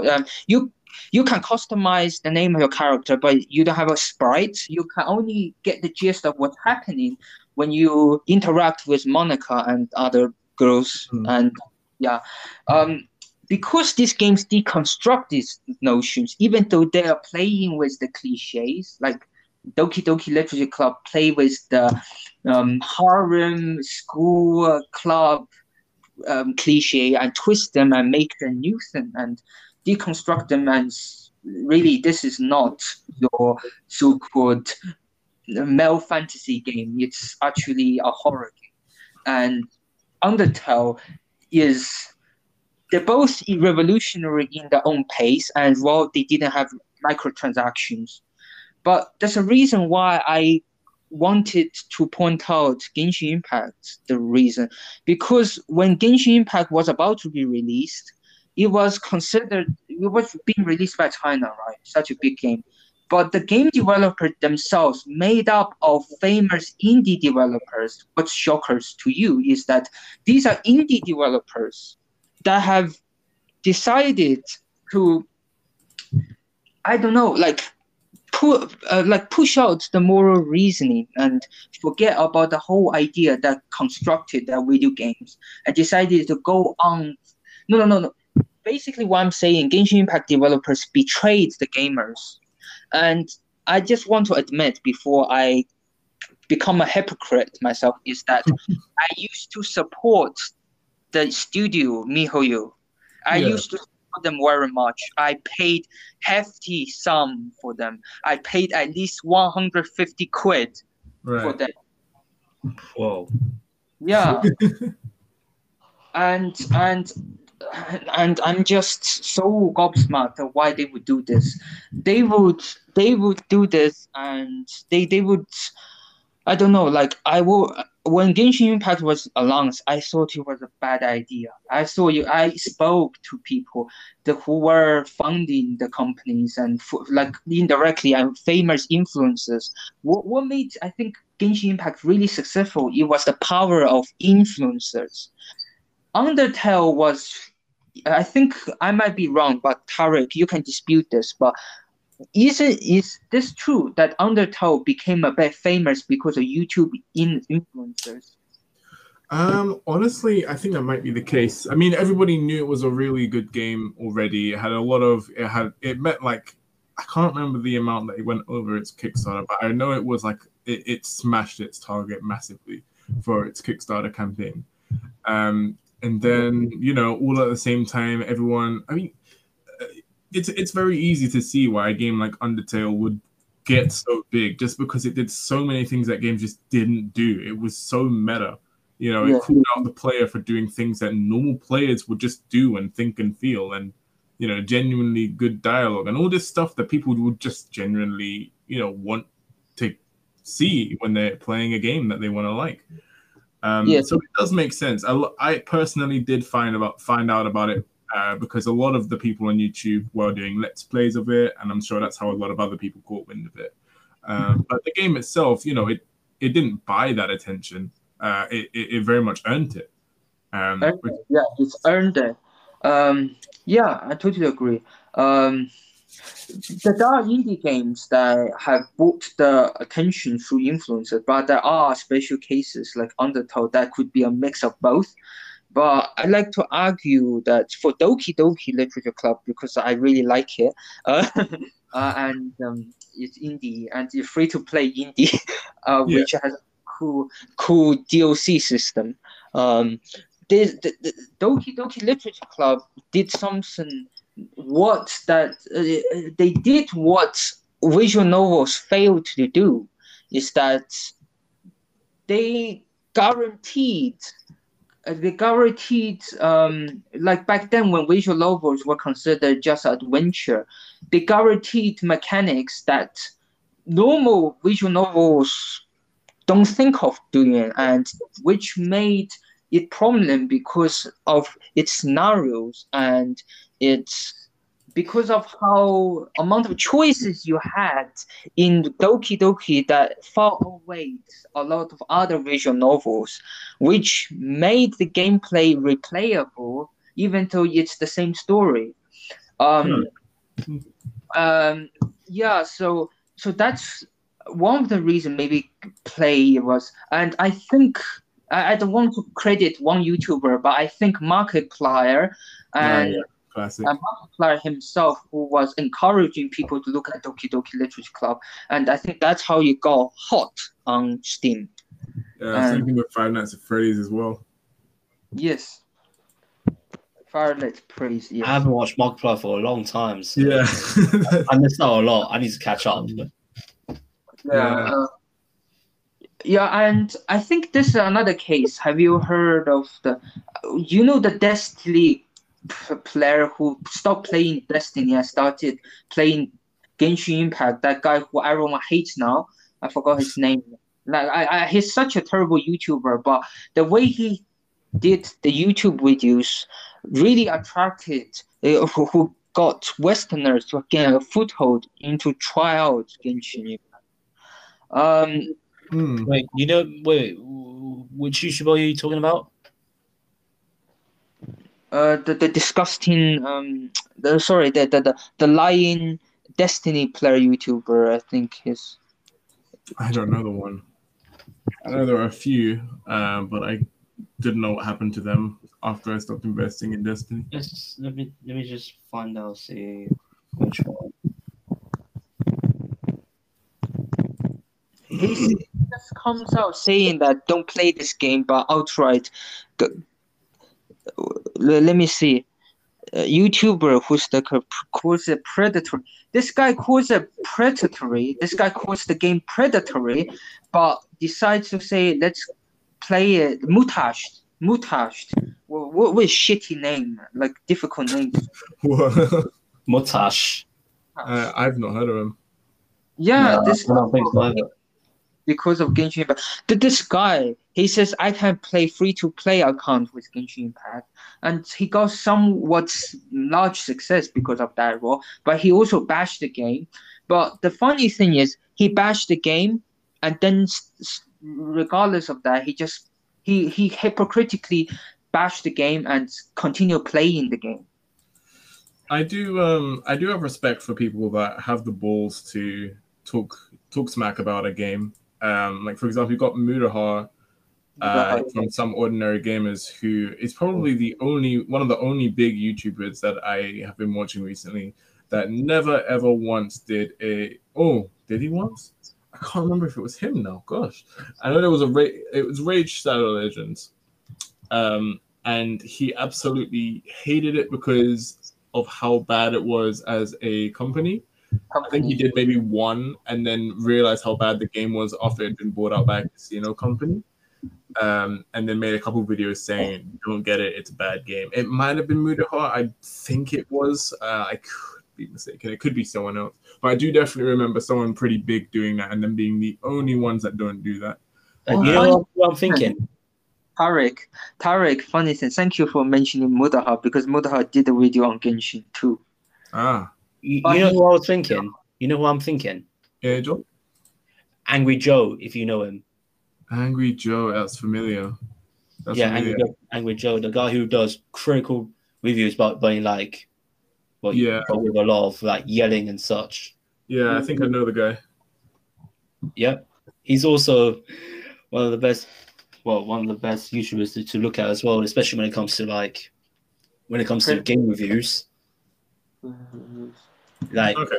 trust me, when he reviews about games, like he's literally on point about what they're about, and he explains in detail like why he's so critical about it, and like what the issue of the game is and such. But like in a comedic and in a factual way as well.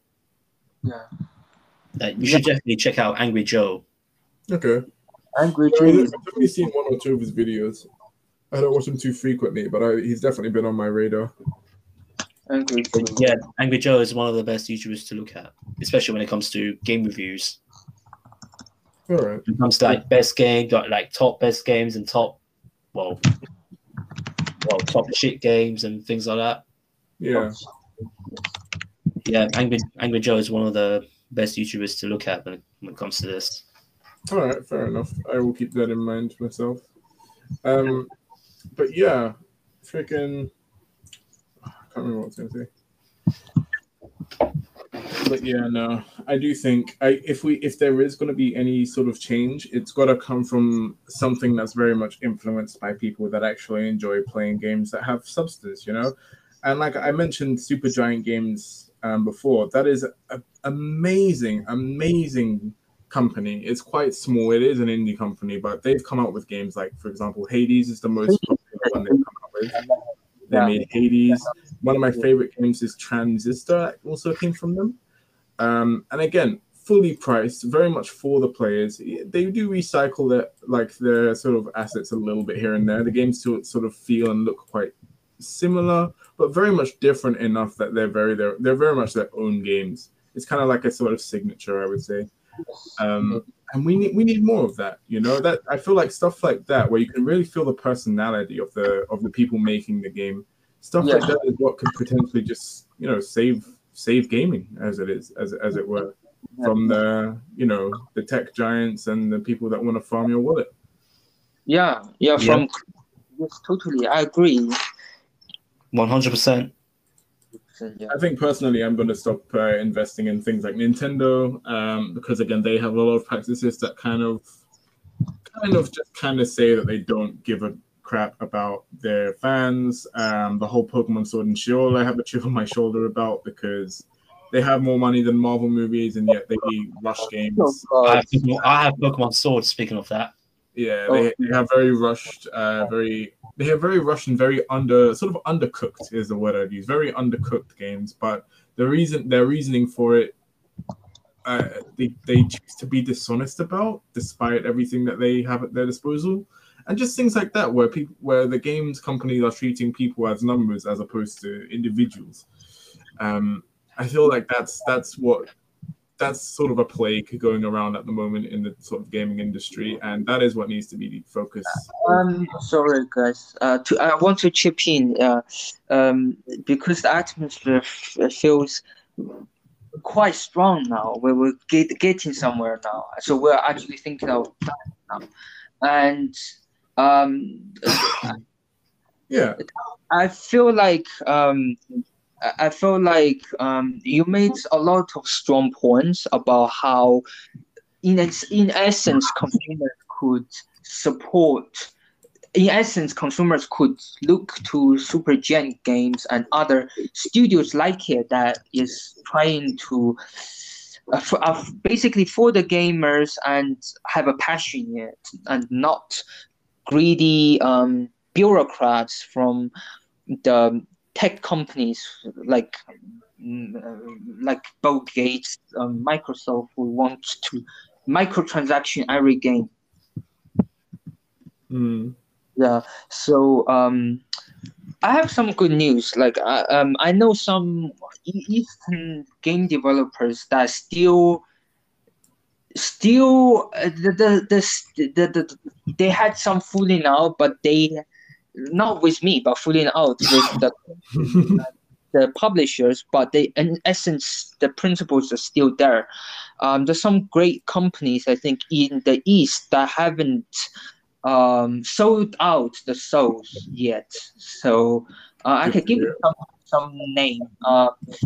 Funny thing is that what in the East for some reason is that there are some mega corporations that do care about gamers a lot, but they're very clumsy. They're very clumsy and very what's that called?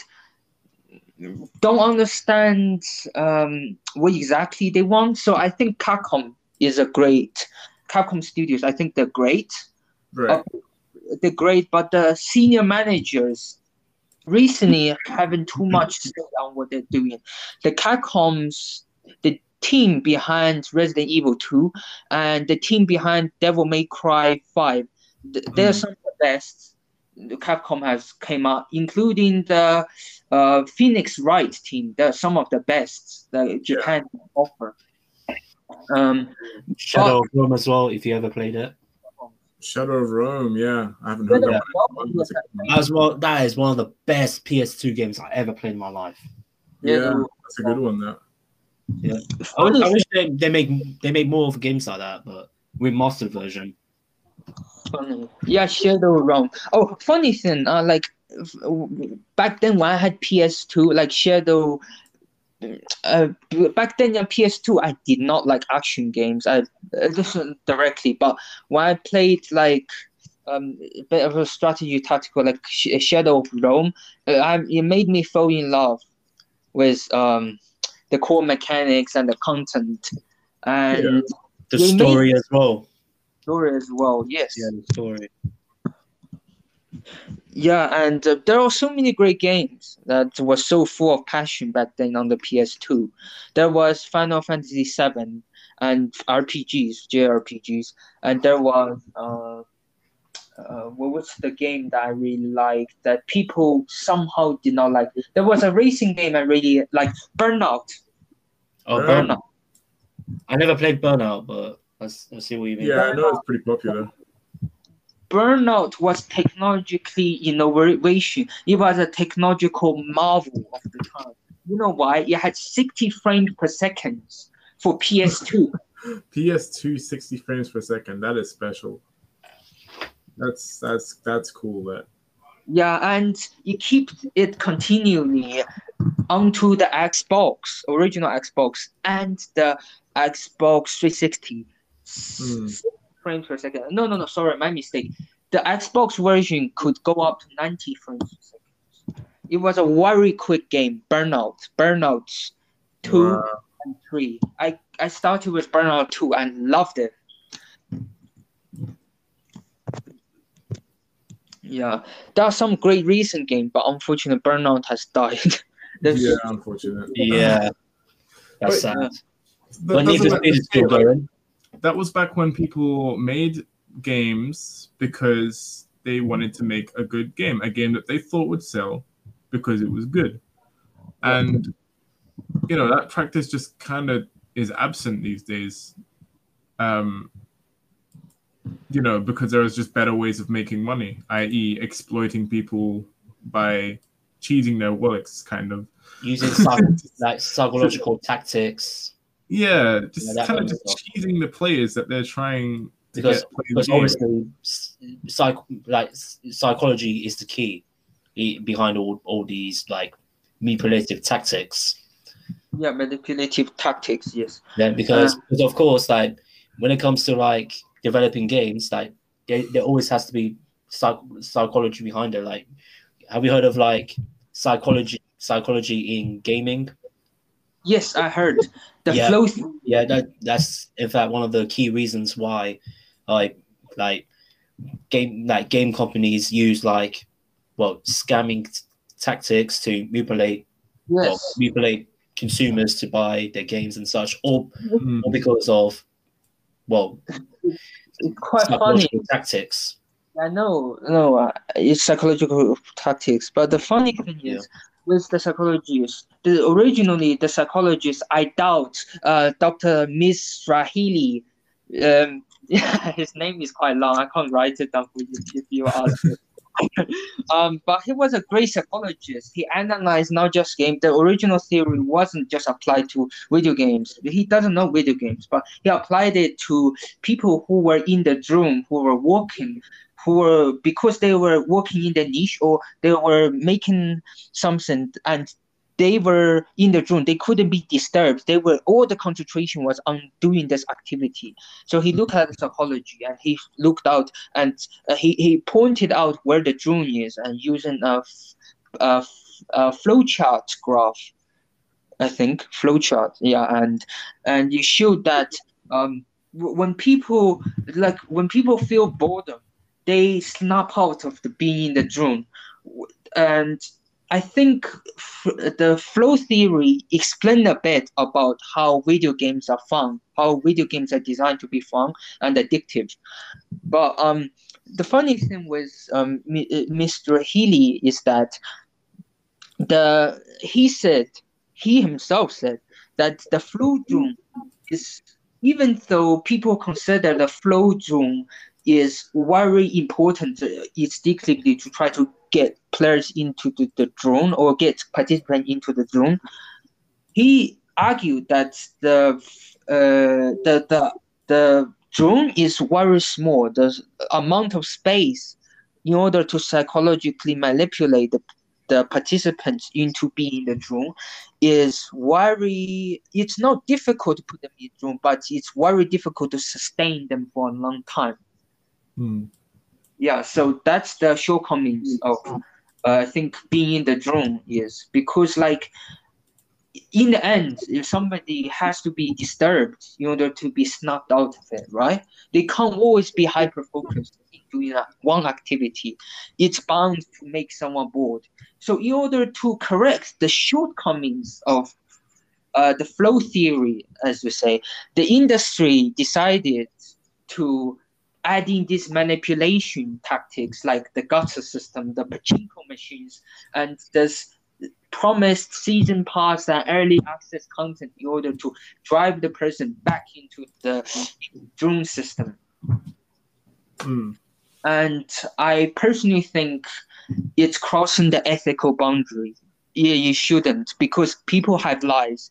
If you're going to make a gamer, constantly play, they're going to be exhausted. They're going to die.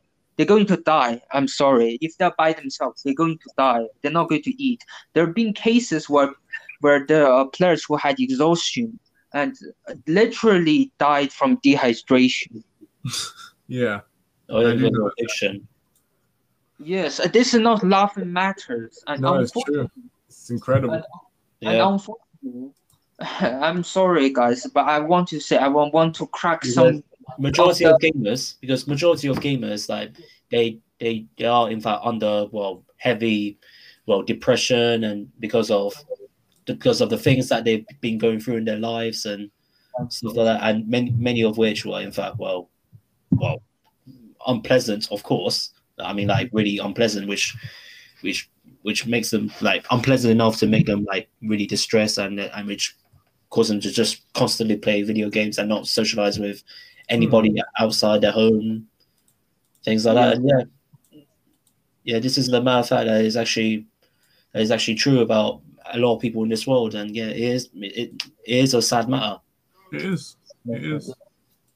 One of the main issues with the world right now is that it's not profitable to care about people, and this is probably one of the worst times in recent history for people not really caring about each other. The people that have the potential to make a difference in others' lives focus more about lining their own pockets and making bigger and bigger stacks of cash that will go absolutely nowhere. People have a hoarding problem. I think people addiction-wise has a hoarding problem.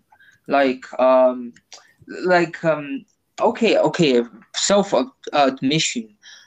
I used to be a hoarder myself, so I know how it feels. Technically my father was a hoarder, so he he hoards basically relics, he call it artifacts, relics, which honestly he considered to be like really expensive, right? So I kind of learned it from my father. I used to like use my pocket change and buy paintings and stuff and buy electronics and collect gadgets and stuff. I used to collect a lot of Yu-Gi-Oh cards, by the way, and spend hundreds of money on it and reselling them. Yeah, and I don't like it. I eventually slapped out of it because I had therapy because of my autism. I had therapy, and I Right. snapped out of it.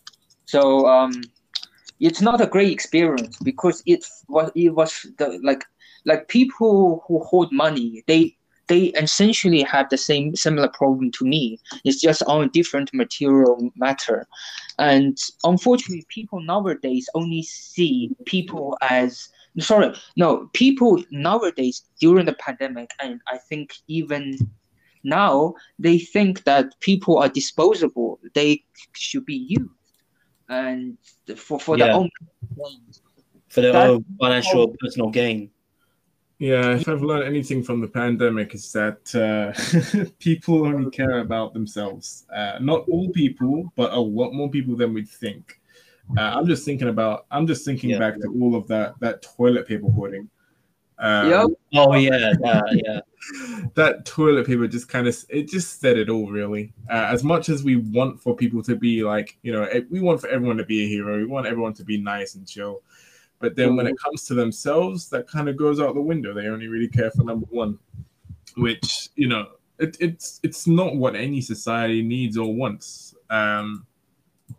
So I guess it's got to be down to the few to make a difference in that department. So that in terms of basically everything we're talked about here so far, in terms of, games as a service being focused on exploiting, the desires of consumers in all their shapes and sizes. In terms of attitudes towards gaming in general by the higher ups, people that own the games themselves, and these things are really only changeable if we give examples of more profitable ways of doing things that are also more ethical. more. And I feel like that personally, that's going to be sort of my focus going forward with stuff like this, at the very least. That's great. I am gonna have to go though, guys. Thanks, Tariq. How much longer is the stream for? Oh, we have around 10 minutes left. Oh, okay, So- I'll stay for the end then. I'm sorry, Tariq, because the minimum like for guest speakers, like no podcast they can last up to 3 hours, but I checked the minimum time for podcasts in order to inform people thoroughly is unfortunately 2 hours, and Okay. I mean, podcasts can keep going. I'll stay Yeah. though because we're near the end now. yeah, we're near the end. Well, so I just want to add something interesting to what you said, Tariq. Yeah, Tariq, have you thought of become a public speaker or something, or like try to be the next Total Biscuit? I mean, I know I can do pretty good. Like I've had a lot of experience with stuff like this before, so I kind of know, how to conduct myself in there. But I do want to get more involved in fields like this and stuff like that, even within my own university. So if anyone's got any stuff for me to do, I'd be down. Great. Yes. Before we end on the game as a service, I just like to thank Adriel and Tariq for contributing, and for the audiences out there, I think some audience may have questions. I'll just expand a bit about the legality, talk about the legality of games as a service, because I think we deviated a bit, and I think we contribute greatly, but I think in terms of the law, I said, it's the lawyers themselves that I'm speaking to. They say the games industry compared to other forms of industry, there could be changes to the law. They're optimistic about it, but they also said that certain attacks claiming games as a service is a fraud could be unwarranted. Like the American lawyers themselves claim that the American Constitution covers about the rights of what to be like for some reason they argue that the people who accepted the end of user license agreement, they have become they if they're above age of 18 or 13, they had to be responsible for their own spending actions according to law, and that criticism of these practices, whether brutal or predatory or ethical, if you say it in a negative light, or they call it witless bias, they won't allow it because when you're going to criticize something, you have to be balanced. I understand you can be balanced, but for a consumer who is criticizing these policies, they may not know about how these game companies work personally, because some of them are game company secrets. So you don't know what the license agreement actually is, or is it a full license agreement? And I think I think it's very unfair that Britain and the European countries have to look at the American jurisdiction, compare themselves to American jurisdiction and the Supreme Court to come to a conclusion regarding the ethics and this ethics of games as a service in general. And yeah, and okay. On positive note, before we end, Tarek, I do have some contacts in the law industry. There are grassroots movements that are starting that they support right to repair as well as the right to own a game as a digital copy game, because even Steam is a culprit. They're not a victim, they're culprit. Certain games like Steam, you only buy a license for that game. You don't hold the entire rights to the game. You only have some of the game companies wants this. You buy the you buy the $60 games, but you only have a temporary license. So in game as a service as well, so the game developers can decide to say, oh, no, this game is not profitable enough. We'll shut the game down. So after the termination of the game, you no longer own the game at all. You no longer own the game when the license is terminated. Would you guys think of that? I do remember something about the Google Stadia. That was one of the main issues people had with it, because we know Google likes to randomly, do some big new project, and then when they realize no one cares, they just completely drop it. And I remember a lot of people were really concerned that if they bought any games for the Stadia, it would be, and Google didn't really like that they weren't getting much profit out of it potentially. They could lose all of their progress purely because Google didn't want to, stick with it. That's all their progress, all their games. They have no way of recovering it. And that was a very real concern. I think it's the main reason why I don't know anyone who has a Stadia. I don't have a Stadia, so exactly. Yeah, me too. I don't have a Stadia. Yeah, I don't have a Stadia, and yeah, I think neither of the audio podcast listeners should get a Stadia, and and I wanted to say as well that the Japanese and the Chinese are not guilt-free either.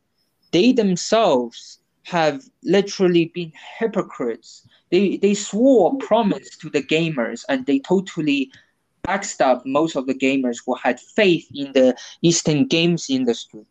Now, what they're doing in the Eastern games industry, they decided to throw away the good qualities and focus on rather to appeal to the Westerners. I think the Eastern game industry people are not doing it because they're selfish. I think they're trying to get a foothold into the market, because in the West, the Call of Duty monopoly and other game companies like EA have a massive monopoly on what games can be sold in America and the European Union. So because the companies have to buy into trends, have to accept current like trends like game as a service. So they have to do game as a service because they're competing against Western companies that are doing game as a service. And to me, I think they shouldn't, because they should instead be the rebel. They should be the rebellion against the empire, as opposed to sticking with EA. I agree. I agree with that. Yeah. Yes, thank you guys for contributing today. I know it's really long now. Do you guys want to end the podcast? Or... No, I think you made some good points there. I do think people just need to be more confident to, there are people with lots of money that will give you money for doing things that they want you to do. For example, EA, whether it's moral or not. But there are also many greener pastures away from these dodgy deals. And I feel like people need to be more confident in, taking a chance and trying to find them. Yeah. In the industry. Yeah, in the games industry, yes. I almost forgot. I want to say something. The reason why, maybe because Adriel knows me, why I was quite pissed when I think of Genshin Impact or other gacha games like Fate Grand Order is because you might be surprised, but I used to be like indirect supporter of the whole idea of a gacha if it's cosmetic only. If the gacha is cosmetic only, because I don't care about skins. I just care about gameplay.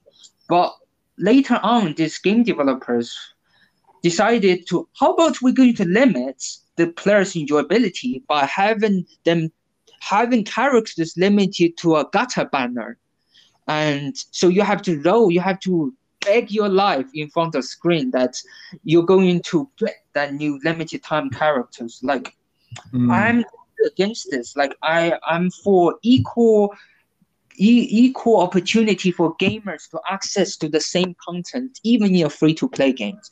The only thing that free-to-play games I think they should be allowed to do to charge money for is to have a significantly overpowered or hyper level of that character. Like, for example, the base character you can get free to play is rank A and rank B character, or rank S. But for the for the whales, the people who pay in order to get higher reward characters, they should be allowed to pay for get a super rare character like a triple S or a double S or single S character. I agree. Yeah, they should definitely be able to. Definitely do that. But I'm totally against the whole idea. If you want to test out this new character, permanently, get this character permanently, even if it's a weaker character permanently, you have to go through the whole gacha system. And to me, I personally played Genshin as well. So I played it for 3 months and not continuously. I played it when I had the chance.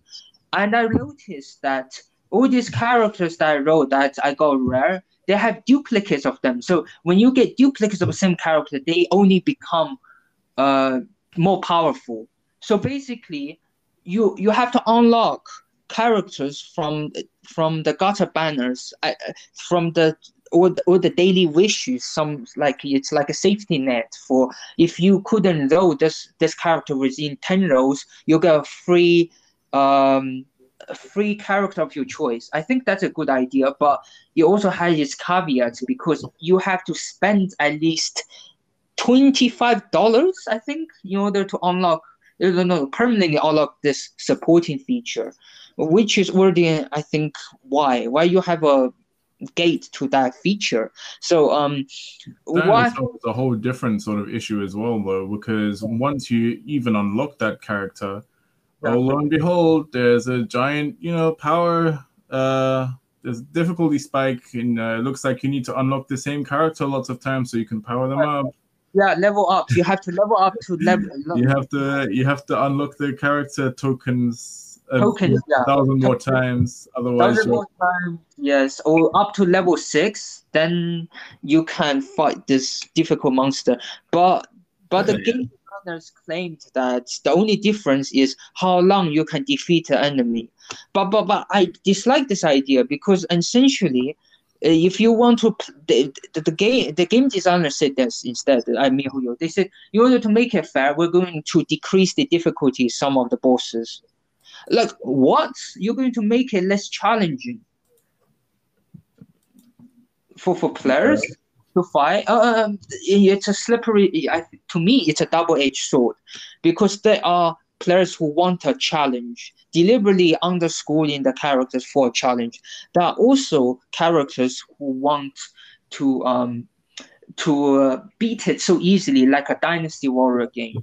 But in order to satisfy, I had to balance the game. I disagree the idea of dumbing down the AI to make it much easier for people to beat it. It's just me. I don't like. That's boring. Like the game needs like for example, okay, like I talked about earlier, like psychology behind the games, like the games. Well, in my perspective, games should involve challenges, just so that the game can become even more engaging to gamers in general, or as majority of gamers love challenges in a game. And I won't say too hard, nor too easy, just completely balanced, and well enough amounts that keeps the gamers engaged with the game and entertained. Yeah, Totally. I agree. Totally agree. And yeah, Iju, you sound like a professional game designer that graduated, and not just graduated, but had experience working in indie studio.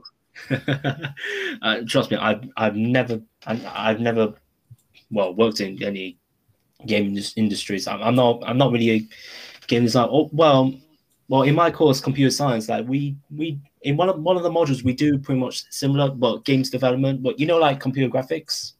Oh, computer graphics. That's why you love. Yeah, we actually do that in computer science. Like we actually develop our own game on Unity.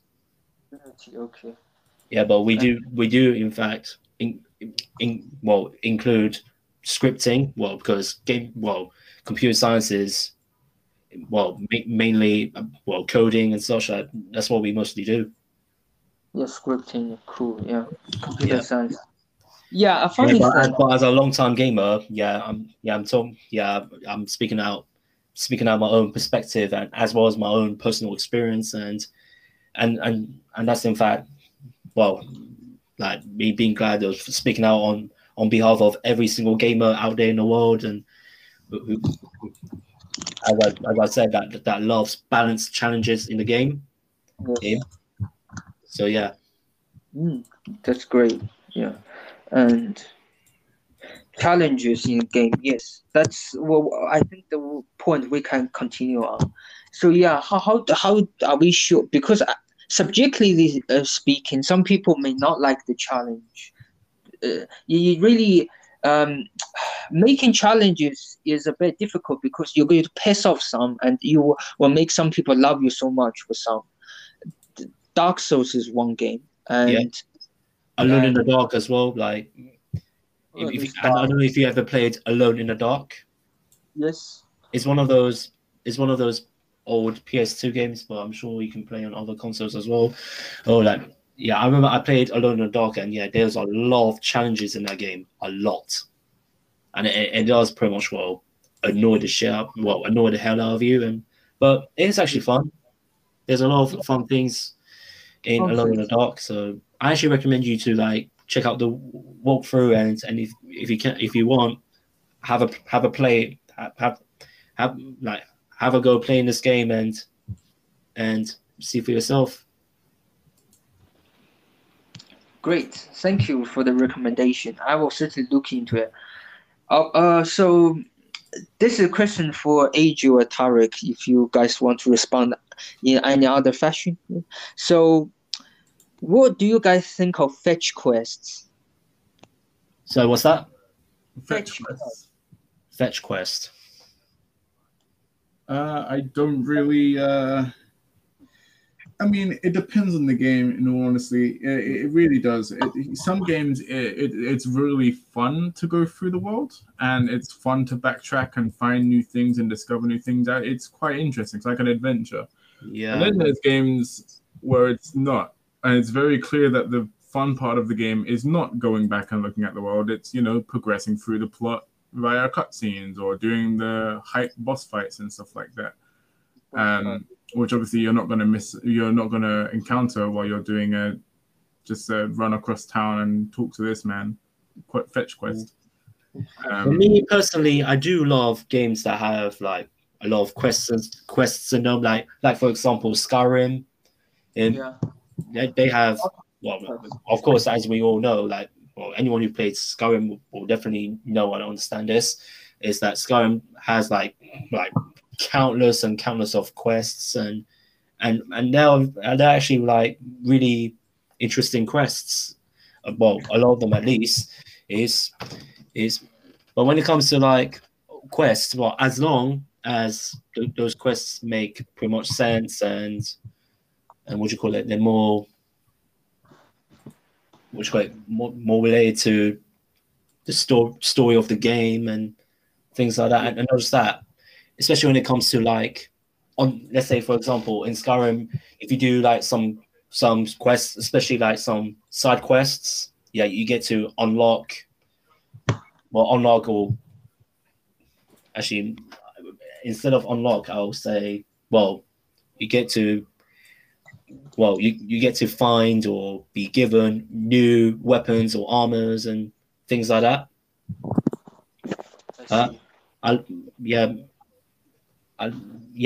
When it comes about fetch quests, when it comes to quests like that, this is in fact one of the things that I personally like enjoy the most.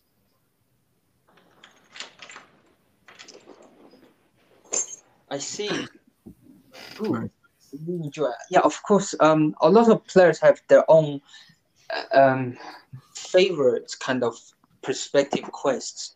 But what I found recently in most open world games is that a lot of open world games I played they're so primarily focused on fetch quests that they literally forgot what the point of fetch quest was to. I think originally speaking, my understanding of fetch quest is for the player to go from A to B, and during that journey, there will be interesting twists or interesting obstacles that present a challenge. Yeah, encounters as well. Yeah. Yes. Unfortunately, open world games, especially that open world games run online, kind of like I played Elder Scrolls Online. They kind of suck because they lack unique encounters. I remember I played Elder Scrolls Online, and it's nothing. It's not close to Skyrim. Yeah, it's so different, and I'll tell you, it's not bad. I could say it's not bad, to be fair, but it's not. But it's pretty much different to Skyrim. Sorry, Henry, carry on. So sorry, I need to fix my microphone. It's giving me a bzzz noise. Wait a second. Take your time. Okay.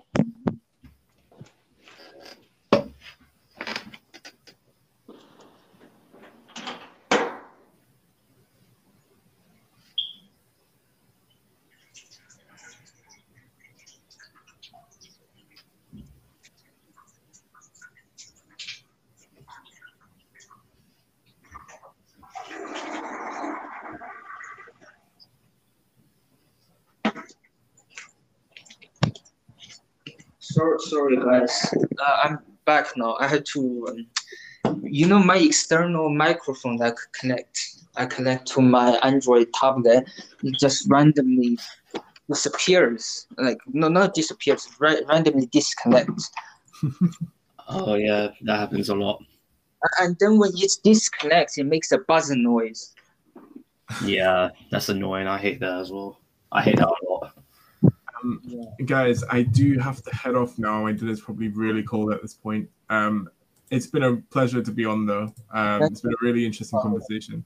It was indeed, and I'm actually glad to join the podcast again anytime. Yeah. I'm so happy to hear this. If you guys are happy to leave, I can end the podcast recording now. And but before you go, say bye to the listeners at home who are listening. Oh yeah, definitely. Never forget about that. Everybody. Thanks for having me, everyone. Thank you, Tarek and Adil. Hope you have a great day today. Yeah, Likewise. thank you for having me, Henry, and thank Thanks, you for all the listeners out there tuning in and listening to our podcast, and that Have a it means a lovely day. lot. It really means a lot to us, and please, if you have any like questions or have any suggestions of what topics you want us to talk about, please let us know. And yeah, Yeah, but I will run a small short poll after this, maybe tomorrow. Say what the listeners like, or what they would want. yes, and one important life lesson for everyone listening to this, and is like when you want to buy games, like okay, what's the best thing I can put this? Okay, when you want to go, whenever you want to buy any game you want, like don't be fooled from what you see on TV and such, especially when it comes to from adverts, because not everything they show you is like completely true. Like not everything they show you is 100% true, because there are times that because there are cases that when you buy the actual game itself, after you've seen it advertised on TV or on posters in the street, or the posters on the bus, like the posters on the buses, or on billboards, or stuff like this, or from any sort of source that you see, don't be fooled by what they show you. Okay. Yeah. What I recommend is like check the like review of the game as well as the walkthrough, if you feel that you must, and then make a final decision like whether you want to buy that game or not after seeing the reviews, and most importantly, don't get too carried away when you want to buy games. Like save up your money for your life stuff as well. On that note, I think I'm just gonna dip. Thanks for having me again, Henry. And I agree with everything Adriel just said there. Everyone just be smart and do your best. Don't give in to the easy option. If there's an issue we want to solve, then by golly, you can solve it too. All right. See you. Bye, everyone. Bye, Tarek. Nice having you. Bye. Bye.